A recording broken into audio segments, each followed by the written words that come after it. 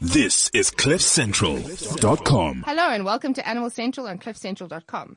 As you all very well know, this is the only show in South Africa dedicated to animals and the people that love them. I'm your host, Ainsley Hay, and it is a beautiful Wednesday today. And I have a very, someone that I'm quite envious of, if I'm perfectly honest, in studio today. His name is Heinz Ortmann. Hello, Heinz. Welcome. Hi, Ainsley. Thanks for having me. No, I'm very glad that you're here. As we were chatting earlier, it's taken a bit of coordination to get our schedules in line to do it, but I'm glad because I'm actually looking forward to this interview. So, Heinz, you are a tour leader from Rock Jumper Birding Tours. Yes, I am. For your sins. Yeah, something like that. So tell us a bit about Rock Jumper itself, because I obviously know what it is, but I don't think a lot of our listeners are lucky enough to know yet what it is. Yeah, I think basically to start off with, to explain what we do, birding tour companies it's become quite a mainstream thing in the tourist industry nowadays. You have these specific tours geared for people who are passionate about birds. Yes. Generally also for wildlife, but okay, with a main focus on birds. And so Rock Jumper's been going for well over 15 years now. Really? We're an established birding tour operator and in fact, the world's largest birding tour operator. Really? Yes. So it's an international company? Yes. So basically, in a nutshell, we offer well over 300 tours every year. Of course, not all of those run, but that's what's offered in over 100 countries worldwide on all 7 continents. So that's including down to Antarctica on cruises. Oh, yeah. Wow. As I said, I'm very, very envious of you. So how long have you been with Rock Jumper? Well, I officially started in October 2014, so it's just over a year and a half now. But I've been birding almost all my life, and it's just a great avenue or an opportunity, should I say, to enjoy time with like-minded people, seeing some pretty amazing places and things as well. Yeah. On the way. What was the last trip that you did? Where did you go? Well, I actually did one through the eastern parts of South Africa. Oh, nice. So, starting out, we tend to get a lot of tours in South Africa as a guide. Okay. And then as we build up experience, we get the opportunity to go and see other places.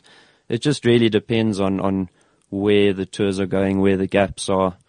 I had the privilege of going to Uganda last year, amongst other things. Gosh, that's so amazing. We do get to see different places. Yeah. In my particular instance, I did request for a focus on Africa. So I'm busy building up experience in various parts of Africa. Fantastic. Not that I'd turn down the opportunity to do a tour in India or South America, but for me specifically, I asked for Africa, so Uganda. I head to Malawi and Ethiopia later in the year, and Madagascar for a 4th time in less than 2 years. Yeah. So that's basically what we get offered. That's amazing. As a tour leader. Yeah.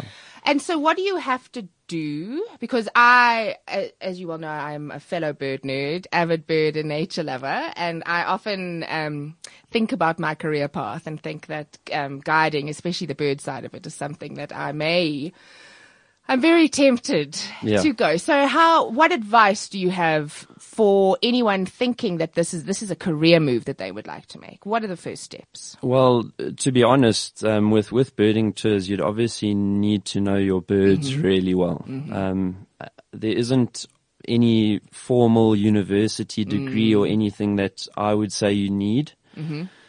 You obviously need you need to be a people's person. Yes. You definitely need to get along with people and, be an open channel of communication at the best of times, even when things aren't going as planned, especially then. A lot of that, I would say, you learn through experience as well. But I think in my particular instance, what I studied and so on is not to be a bird tour leader. Yes.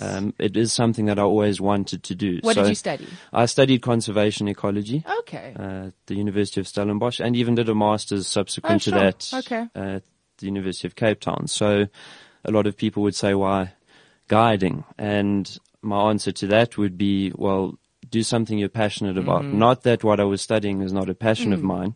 This is just a lifestyle that later in life probably wouldn't be possible. Yes. So for birding tour leaders or anyone wanting to go that route, certainly it would be a good idea to get in touch with, there's several companies around and go birding with some of the owners or founding members, and so that you're a known entity basically. And from there, maybe that opportunity will come. They might give you that chance to lead a few tours and take it from there. Yeah. That's some pretty solid advice. And then something like, what's that, Fugasa Dingus, those things? Yes, so that's your Field Guide Association of South Africa. Very formal. It's something that a lot of people have been working on a lot to get everyone on board with that, because in an industry like this, where you, especially in our case, taking a lot of more elderly people around, you need to have the right training, the right certification. There are responsibilities in what you're doing.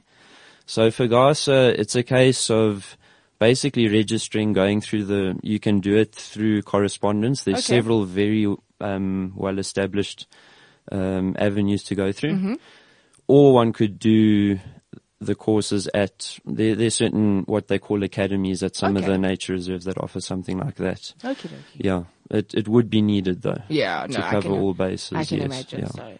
And then, so how many people on average are on the tours that you lead? So for us, it's something as a company that we certainly pride ourselves on, is that we have one of the best, what we say, leader to guest ratios of any birding company. You'll see that in extreme cases, it's 8 people for one tour leader. And in that case, if it's in a place such as Madagascar, for example, we'd have a local guide with us from that area in Madagascar with local, most recent expertise as well. We've gone specifically for our South Africa tours, we've gone back to a model with 1 guide and 6 guests or clients, maximum. That tour will run on a minimum of 5 people, but never more than 6. So you really get your value for money, I would say. That's fantastic. It's real sort of attention to detail at that level, and everyone is sort of, it's not this mass scream up, look at a bird, scream off to the next one. I think one of the key things from a leader side of things is that when you have groups larger than that, it becomes rather difficult to, especially in certain habitats like rainforest, getting everyone onto a bird when you've got a couple of seconds at best.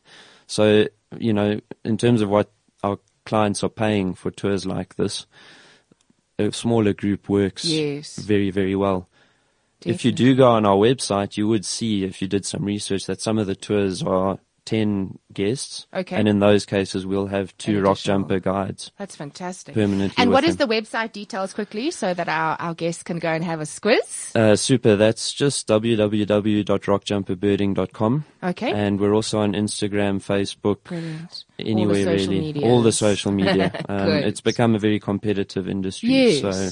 But I think Rock Jumper definitely has a name that stands above the rest. It's always been held in very high regard and heard very good things about the tours and all of that. So I think you're definitely on to winning. Yeah, I mean, I'm not really objective in that sense if I say anything, but sure, it's a sign of the times. You need to be up to date with everything, and a lot of people would prefer a few seconds, just a quick check on Facebook or something, than reading a long ream of text somewhere about a tour. Yeah. And so how long on average are the tours? What's the shortest, longest? Well, it varies. If I can keep it simple, our classic or scheduled tours, which run every year to locations on generally a fairly fixed itinerary, which we might tinker with here and there as things change, would be anywhere from 18 to 23 days, depending on the destination. Most of them are around 19 days. But a place like Madagascar is 22.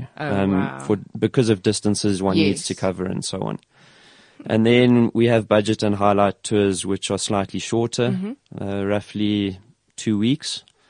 And there's some slight differences there, but that's all big details more than anything else. But yeah. And then, so just explain this to me. Obviously, as a South African in South Africa, birding South African birds must be relatively from a comfort zone. You're certainly. quite confident. You've had years and years of experience. Now, what on earth do you have to do now if you're going to go to Madagascar, to bird in Madagascar? Well, that's where, in terms of African birds, one's quite fortunate in a sense of if I were to go to Kenya tomorrow, and I heard a bird calling, Yes. I'd straight away classify it into a family without specifically which species, because African birds are quite similar. So your time frame for preparation would vary, and it also depends on really in terms of how gifted you are at what you do and how quickly you pick up calls. So South America, for example, is a place that I would need a lot more time, because it's totally different bird families. Nothing like in Africa. Yes. The species number is phenomenal in comparison. And you can go to places where you'll see or hear almost 200 species in a morning. Oh my gosh. So, but a place like Madagascar, to answer your question specifically, what we do is, because we've got a history of having gone there for many years as a company, there's a lot of information, and our guides keep notes, if things change, where to specifically look for certain birds and so on. And then basically it's up to us to learn the calls, learn the areas. And what we would do is head to a place on a training trip or a recce, as we call it, beforehand. We never tend to go to a place with guests having not been there before. Because of the product that you're offering, these guys are, generally speaking, really switched on, and you can get caught out pretty quick if you don't know what you're doing. So, to give you an example of my personal experience, when I headed to Uganda last year, that involved learning anywhere between 400 and 500 new bird species calls, and then going there beforehand and thoroughly visiting the places before I took guests on my first tour there. Wow. Yeah, because as you say, these are not novices that are going on your Well, it does vary. It does vary. We certainly cater for, we would never exclude anyone. Yes. We feel that we certainly offer a package that Suits all certainly there'll levels. be tours which will be geared towards your real listers, as we call them, the guys ticking off birds all over the place. And then you'll have other tours that are geared towards your general birder with, it doesn't really matter how much experience you've had. You can have a variety in a group, from almost no experience starting out to very experienced. And so that's information that we do convey to people, and that generally our client base is well aware of, and how it works. And that's something that we state on our website. Brilliant. No, I think it's good to offer all levels, because as you say, there's quite a variety of people's interests and passions within the birding scene. So when you take guests on these tours to these amazing places, do you guys handle all the logistics, or are guests responsible for some things? Well, to give you an idea of how it's set up, in South Africa, for example, we'll do the driving as well as the guide. But in any overseas location, there'll be a driver as well. There are very good reasons for that. And then basically, as the guide, we don't deal with any pre-tour things unless itinerary changes happen where the office team may not necessarily have been there, and so don't know what the implications are in terms of driving a distance or so on. But in terms of the guests, there's not really much other than, the standard things when you go on a holiday, pretty much. There's not much for them to worry about. That's in fantastic. Terms of, it's all pretty much all inclusive. And so how often do you guide tours? Or how often do you take tours? Is it... That's not really a very straightforward question to answer, but to give you an idea, we have... It varies. It basically depends on you as a person, how much you want to be away, or let me put that differently, how much you'd like to guide. Because that's your main income source. Is how much you guide. And so, and also your energy levels are very important. So we'll have guys that'll do 3 tours back to back to back, which is 2 months. If you think about it. And that really comes down to, you've still got to basically be going at the same level on that third tour as you were with the guests on the first tour, because you're obviously offering a very high quality package overall. And, it's certainly, it's a challenge, but it's something we like to think we get right. Yes. 99% of the time. That's amazing. And because it's dealing with individual people, and, it's, 22, 23 day, 19 day tour. Yeah. That's 19 days of a big smile every day. Something along those lines. Yes. Yeah. And so what is your favorite destination? I mean, it must be absolutely impossible to pick one, because you must go to some pretty amazing places. But what stands out, as I'd say most favorite, most memorable to date? I don't know. I'm super patriotic. Yeah, so good. The more I see of South Africa, the more I just am amazed at how beautiful it is. Having been, to Victoria Falls and to East Africa and parts of the Okavango Delta and Etosha and places like that, Madagascar, lemurs right around you and things like that. I don't know. I'd be very hard pressed in terms of Africa anyway, because I don't have much experience on any of the other continents as yet. But South Africa's right up there. I think Great. We don't sell it well enough in the tourist sector overall. I'm so glad to hear you say that, because I lived in London for 4 years and I did a lot of traveling when I was there, and I went to some absolutely insanely amazing places. Yeah. But now that I've been home and I'm still traveling, but I'm traveling locally, and this country is amazing, and just the variety and how things can change. I was lucky enough on Friday, in my previous position, there was a foreign judge that came over that I had to entertain, so I just popped her in my car and I took her up just to Dinner King. And I mean, Dinner King's nothing to rage about. It. We've certainly got better places, but even just that literally I can get in my car and drive for an hour and go somewhere. And luckily she was a birder as well. So we had such a well of a time. And it was awesome. Yeah, it was absolutely wonderful. And I think, as you say, a lot of South Africans sometimes get a bit blasé about what we've got, and we do take it for granted. But I mean, she comes from Holland, and she couldn't believe. I said, this is how many bird species that we have. And what? Oh my gosh. And you have so many. I didn't realize how many birds we have with long tails. Yeah. Until we saw mouse birds, magpie shrikes, and every single bird we saw had a long tail. I was like, oh, okay. I suppose we do compared to Holland. Yeah. Mm. No, it's amazing. Yeah, I think it's something that we certainly do a lot of tours in South Africa as a company, and we get a lot of people who, for them, it would be not just their first visit to South Africa, but quite often when they're from the States, for example, quite a few people, their first time in Africa. Oh, brilliant. And so, we've got for example, a specific tour. There's one actually on the go at the moment. Okay. That's 11 days. It's one of our shortest, but it's 5 days in the Cape and 5 days in Kruger National Park. Oh, that's pretty perfect. And with that direct flight from Cape Town to Skukuza, you've really got very little traveling time in between. And you see, arguably, if you were to ask anyone or advise anyone coming to South Africa who had 2 weeks, those would be the two regions. Definitely. That's what I told the judge on Friday. Would be right high up on the list. And that's not taking anything away from the Drakensberg or all these other places. Exactly. But if you were down to 10, 12 days in South Africa, those are the two. Those two spots would certainly without be. Without a doubt. So do they do a pelagic included in that? So yes, you're covering all pretty much. Yeah. So for those that don't know, a pelagic trip is in South Africa anyway, we do some out of Durban, but mostly from Simonstown and Cape Town.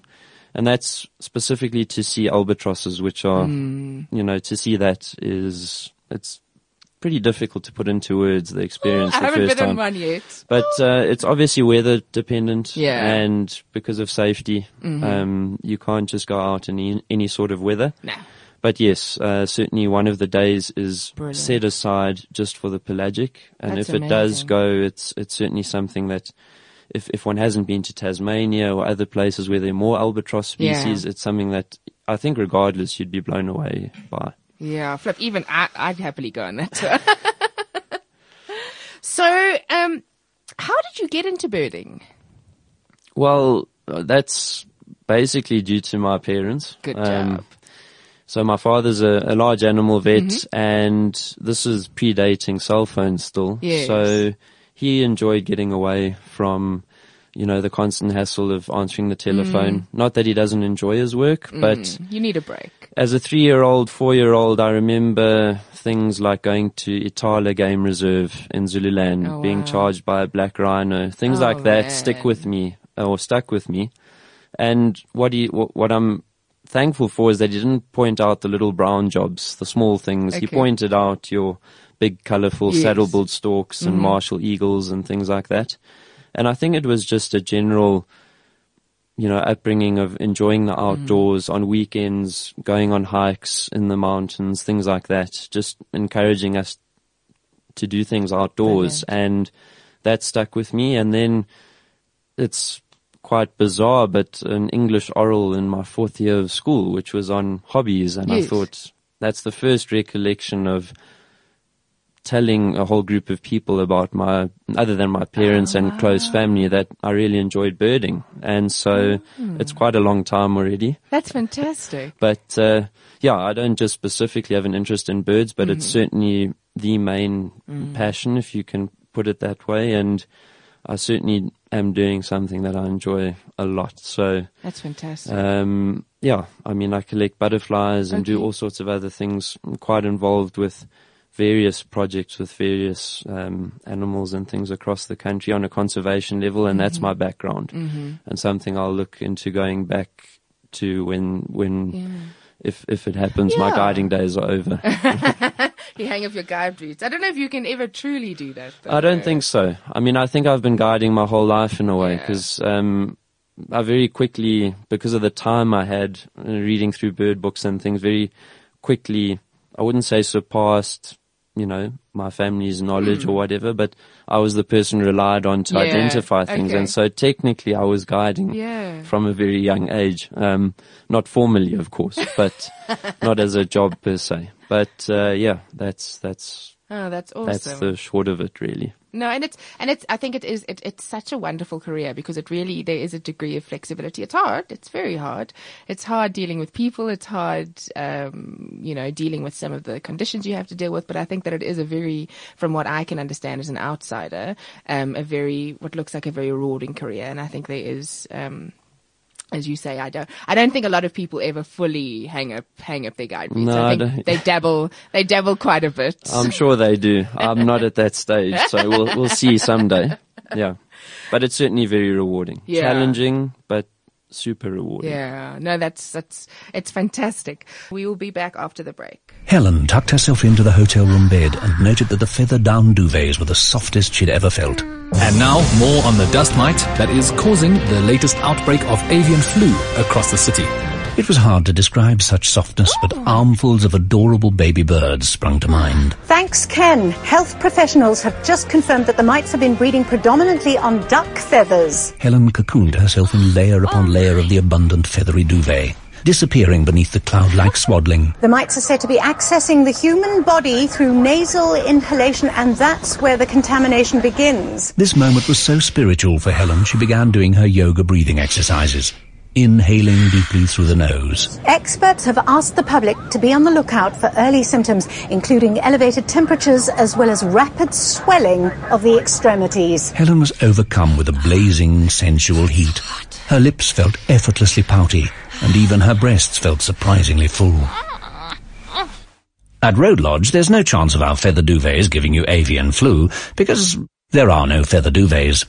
Road Lodge, the no-frills one-star hotel. This is CliffCentral.com. Right, so we are back and we are still talking birds and bird tours, and I'm sitting here fantasizing about being in Madagascar. So when are you next in Madagascar? I head off that way towards the end of July. Is it seasonal? Are the tours seasonal to somewhere like Well, Madagascar? it varies for a place like that. So July would also be winter for them, and we offer what we call a highlights tour, which is over 15 days and doesn't go to as many places as it's a shorter tour. A bit more detail about that, you go to the main places to see as many of Madagascar's endemic birds, so only in Madagascar, and then the lemurs. Oh, wow. Yeah, so that's what it's about. And yeah, September to Malawi, and then most of November I'll be in Ethiopia as well. Wow. Sure. And what is Ethiopia like? Well, it'll be my first time, really? so I'm really looking forward to it. And just on a side note, my favorite mammal in Africa is the African wild dog. Yeah, and okay. Ethiopia has the Ethiopian wolf, which is Africa's most endangered carnivore. So that's one of the things I'm looking forward. Do they usually see them on the tours? Generally, we do tend to find them. That's amazing. Obviously, lots of birds. That's obviously the main thing. But I think that's something one can't emphasize enough, is that a birding tour does not mean that you drive past exactly animals. Generally, your birders will be interested in animals. Yeah.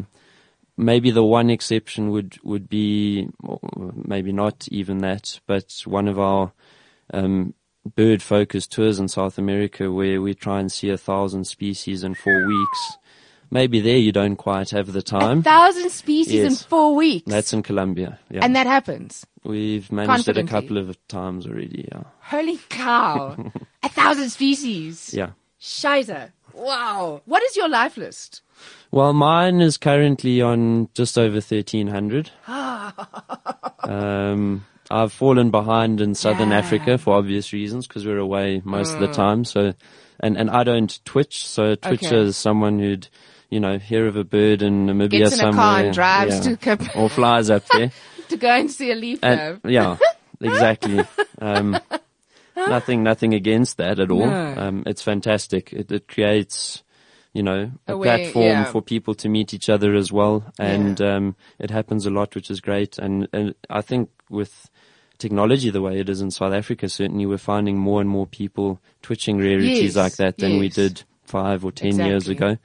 And, I mean, if that's what you like doing, great, I do keep a Southern Africa list, and I do know what I haven't seen and would like to see, but it doesn't mean that I don't enjoy looking at a bird that I've seen thousands of times. That's awesome. And I think that's, we get a lot of people that are that way as well. You'll get, there's a chap from Sweden who's a client of ours, and he's well over 9,000 in the world. And, he'll enjoy watching a mouse bird just as much as something like a Pel's fishing owl. That is amazing. So, although he knows whatever he hasn't seen and where he can see it, and that's the main focus when he goes on a tour, he won't necessarily not look at anything else. That's great. Yeah. That's amazing. So how was Rock Jumper formed? Who was the brains behind this? Well, initially Adam Riley and Jonathan Rousseau together. South African? Both South African. Good guys. So both are not, coming back to your question earlier, how to get into bird guiding, Adam's a chartered accountant by trade. Jonathan's a doctor. So, brilliant. It's similar in a lot of ways. So that was mid to late 90s that Rock Jumper was formed. They were informally doing tours. Okay. Before that, but Rock Jumper per se, Rock Jumper CC anyway, formally registered in 2001. Okay. But we've officially been doing tours 1998 around there since then. Yeah. And do the founders still guide? Oh yes. Well, Adam does the odd tour here and there. Wife and kids, so it's not as easy getting away. But the last couple of years we've been heavily involved with the American Birding Association. Wow. So they approached us in 2014 to help out organize their conference, their overseas conference, which we held in South Africa. And that's where that idea came about of the 5 days in Cape Town and the 5 days in Kruger. That's where that tour came from. Super successful. We've just finished the second one, which was in India, and I believe it was a huge success. Okay. So much so that we're already starting planning the one to New Zealand at the beginning of next year. So, my word. it's really a nice way of a lot of different people, Rock Jumper is something that with the people we get on that Cape to Kruger trip now, it's by word of mouth, largely from friends. That's amazing. You should do this rock jumper tour, or it's similar for a lot of companies, but with the American Birding Association being quite large, and it's a very popular pastime in the States, and growing quite nicely. So it's really given us a nice base, or a further base, or further support base than what we had, and hopefully that continues. It gives the guys in the office a lot more extra work, but when it does end up going well, which it has totally done so far, it certainly is, yeah. Oh, that's brilliant. So how many tour leaders are part of Rock Jumper? It's quite a big company, isn't it? Yes, it is. And again, not a straightforward answer. Yeah. We have a number of part-time leaders. What we like to do is, as many of our scheduled tours as possible will be run by guides that are fully guiding, as we, full-time leaders. You'll see a distinction on our website, just so that you know that understanding is there for the clients. I think on last count we're 18 or 19 full-time guides. Sure. But that would include someone like Adam would be down as a full-time leader. But it varies hugely. Some of the guys are leading 10 to 12, 18 to 19 day trips a year. Sure. Others are doing a handful, helping out with our private tours department, which I haven't even touched on, which is I didn't where even know that existed. basically what happens there is we get a lot of requests. Again, it's not specific to South Africa, but from guests who say, for example, I have 3 weeks in South Africa at the end of 2016. Could you put something together for us? And there it might only be one person, two people, fantastic. 3 people.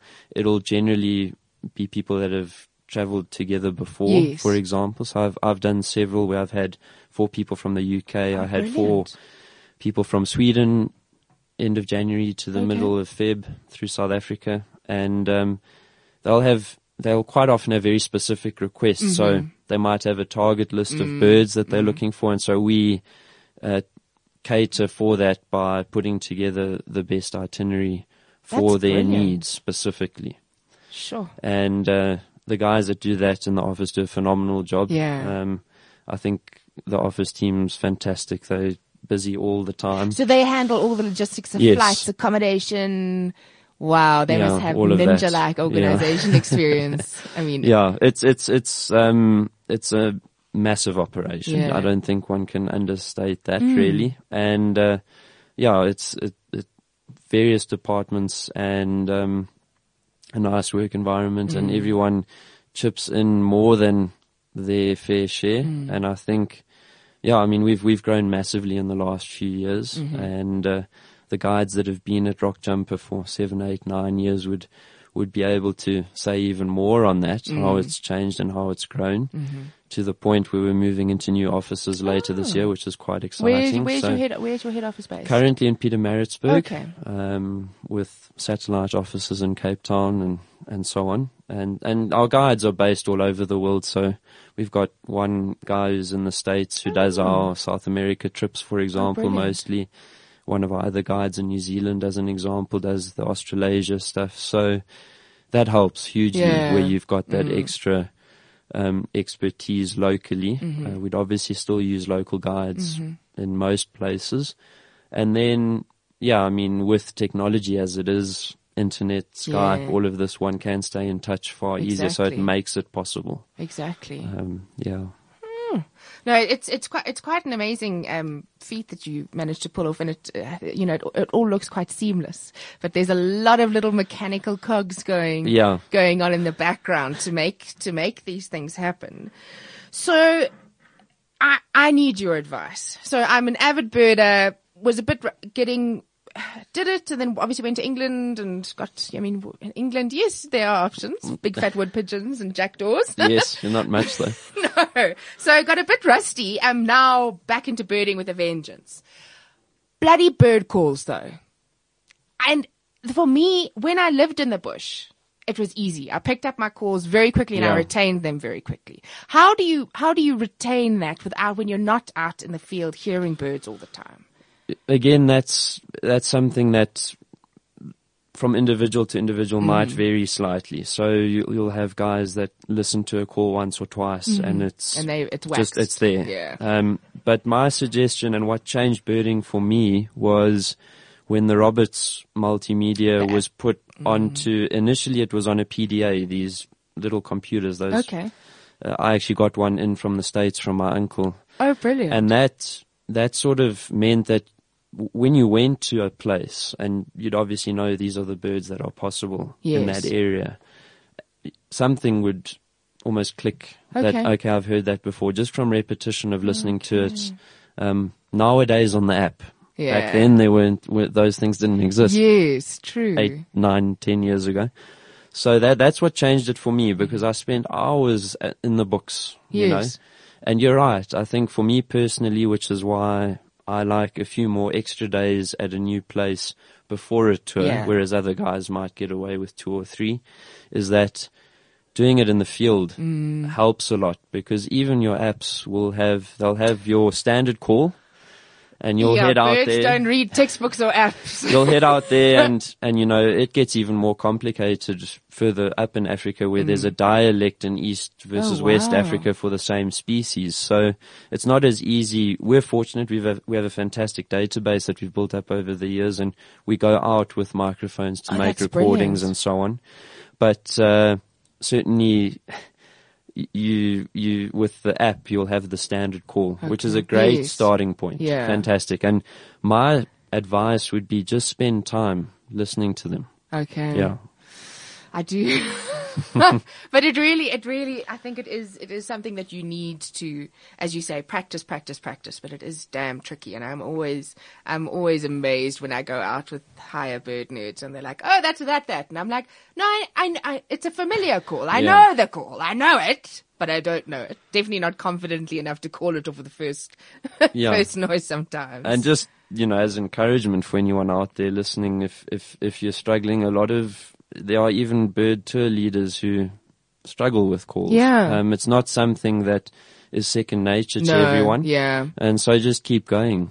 You know, keep listening to those calls, spend the time outdoors, learn your backyard patch, and then move from there, basically, is what I'd also say. Is if you live in an area where you can get out, if you can go to the local nature reserve, or in my case, walk down to the Mgeni River not far from the house or whatever, just spend time getting to know the stuff on your doorstep, and then, you know, small steps. Yeah. If you look at the 950 plus in Southern Africa, it's going to be overwhelming. So, exactly. You know, just get to know a few and then move from there. Yeah. No, that's very sound advice. Thank you.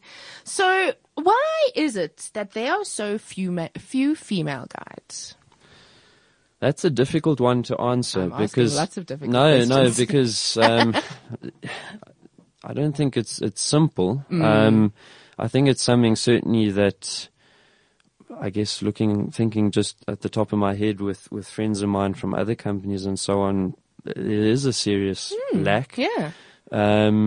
Obviously, if you know, some females do decide to have families, and I think that would be a big difference, because if you got kids, you can't really say bye. Even though if I were to ever have kids, which I'm not going to, I more than likely would say bye. Yeah, see you sure. in 2 months. I actually don't have an answer to that. Yeah, but it's something that I've noticed, and I find it quite interesting, and I've never.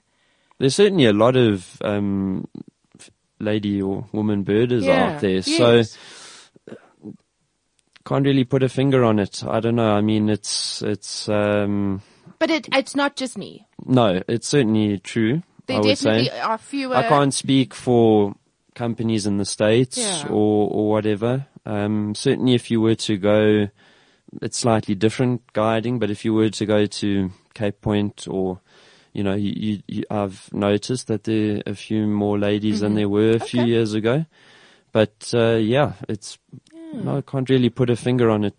To be honest, it might be the family thing. But you should still get young lasses, you know. True. I think there is quite a bit of pressure in South Africa on getting a university degree. Okay. And I think that might already take quite a proportion or high portion of people out of it immediately, because you might think, okay, I'm going to study my accounting or engineering and then go into it. And then it just you doesn't finish your happen. degree and you say, well, it's 3 years until I'm a registered accountant or whatever. Yeah. Then you work. Yeah. And then you say, well, I've just finished articles, now I'm going to earn more. Exactly. Yeah. So Get it's stuck into that. not that, don't want to make it sound like you shouldn't be an accountant or anything, but maybe that's just me trying to think of why it might be the case. It's a mystery. Yeah. Just a mystery. So give us the website details again, please. So people now, I mean, I'm sold. I want to go on all of the tours, including the Cape Town and Kruger one, all of them. So what are the website details again for our listeners? It's straightforward, www.rockjumperbirding.com. And then Rockjumper Birding Tours on Instagram. You'll find us on Facebook. Twitter as well, yes. Great. So what are some of your biggest bogeys? You must have some pretty spectacular bogeys. So listeners, bogeys are a bird that you really should have seen, or you were really hoping to see, or it was right there and you could hear it and then you just never saw it. It's really, they quite a sore spot. Well, there are a couple. I've seen them since. Okay, but good. I think it might make a few people out there feel a bit better about themselves. Okay. So Pel's Fishing Owl would come to mind purely because the family friends that we always went on holiday with. You know, we went to Ndumu Game Reserve, Yes. didn't find the thing. They went a few weeks later, saw Got two, it. that sort of thing. And African Finfoot was another one that took a long time going to the right places. And then Where did you get the Finfoot? of all places, the high level bridge at Skukuza on the Sabi River, right there. Yeah. Man. You know, every book says that's where it is. Yes. Just have a look. And I've but spent how many hours sitting there? It's not so straightforward. Man.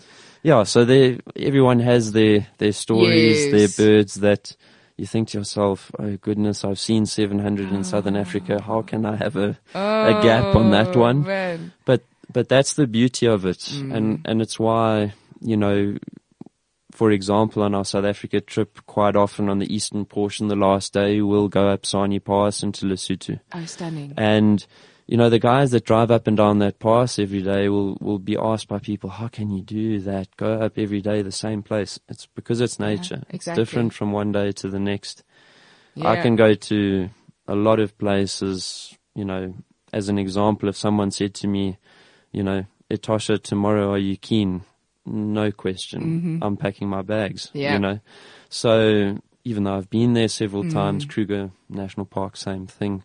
But then there are all these places that one hasn't seen. Exactly. What's top of your list of haven't been to yet? So in South Africa, I'd say because I've missed it at its peak is the Namaqualand area with the flowers. yeah. But I haven't been to the Richtersveld or Okay.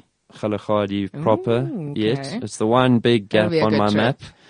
I was fortunate to get to a few others in the last while. Mapungubwe, I would wow. highly recommend for anyone who enjoys scenery, birding, and being relaxed. Yeah. Just really super place. It is far from, even from Joburg. It's on the border of Zimbabwe and Botswana. Yes. It's one of our lesser known national parks, Yes. but highly, highly recommended. Awesome.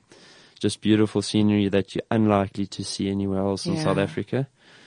And then certainly, you know, parts of the Eastern Cape still, Yes. you know, you can't go to the Wild Coast enough whilst Yes. it's still wild. Yep. Further up north, certainly really looking forward to Ethiopia, as I mentioned. That'll be amazing. For some reason, I guess it's my, you know, as a kid, I used to have several parrots at home that I bred and hand raised, you know, Australasia, Australia, Yes. lots of different parrots. Yeah. That's high up on the list. But if all goes well, I'll be heading to Papua New Guinea next year for the Birds of Paradise. So Shut that- the front door. I'm finished. I'm done. Oh my gosh. Yeah. Are you serious? Yeah, so and this is a that's- job. And you're going to freaking Papua New Guinea. I'm Yeah. dying. It is a job. It's a lot of work. But damn, that's, I'll work. Yeah. Yeah. Wow. That's one of our, you know, destinations that, to give you an idea, our 2 tours for middle of next year are already fully booked by the Wow, looks yeah, of I things. can imagine. So, yeah, it's one of our premier destinations where Sure. we've successfully led well over 30 tours now Wow, on okay. scheduled trips. So if you think maximum 3 a year. That's a minimum of 10 years. It's much longer than that, because in an initial period, often to a new destination, 1 year it might run, the next there might not be as much interest, or you build it up over time. Okay. And things happen, like West Africa with the Ebola thing. Cameroon's become a pretty difficult place to sell, unfortunately. We used to have Full tour. 2 tours going there. You know, we're only offering 1 next year. Okay. Hopefully we'll get there. I'll be co-leading on that one. Brilliant. It'll be my training trip, Okay. basically. That's in March next year, but we'll see. I mean, with all these things going on, and it's a huge pity, but it's one of the it reasons happens, wanted to do Africa initially. Lots of wilderness left, so Yeah, and that's compared to certainly other parts of the world. exactly, and it's pretty amazing to get to some of those places, because I don't think that there are a lot of people that will be able to say in their lifetime that they get there. Yeah. Did you get the Shubal?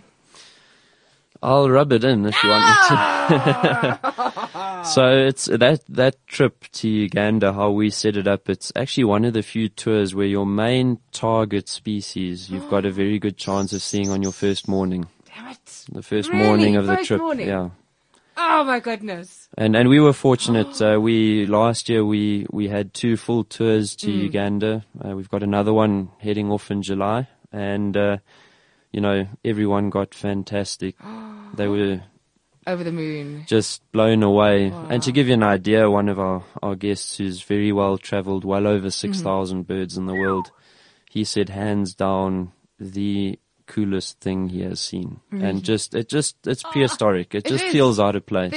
I've seen in captivity, tragically. But Uganda's the place. I mean, Zambia is also good, but it's a bit more logistically difficult to get there. And currently still Uganda's more than fine to visit. Certainly. And there are lots of things to see there that are unique. Exactly. Very good chance, those tree climbing lions in Queen Elizabeth National Park and things like that. You do get that in other parts of Africa, but not as regularly. There's that one pride that's known for that. So, yeah. That's absolutely amazing. Yeah. Oh, well, on that note, I'm just having Shuvals. Shuvals are such a thing for me. I've just always been obsessed with them. And I think to see them properly in the wild must be one of those memories that you will take. Oh, it's certainly unforgettable, Yeah, I'd say. As long as your memory holds. Exactly. Oh my goodness. Well, Heinz, it has been an absolute pleasure having you on the show. I've certainly learned a lot, and I hope our listeners too. And I think it's definitely give Rock Jumper a squiz. As you say, it's not only foreigners who go on the tours, it's local people as well. So it is an accessible way, and it certainly sounds like a once in a lifetime opportunity. Yeah. Well, thank you so very much. much. Keep well, and I'll be back next week. This is CliffCentral.com.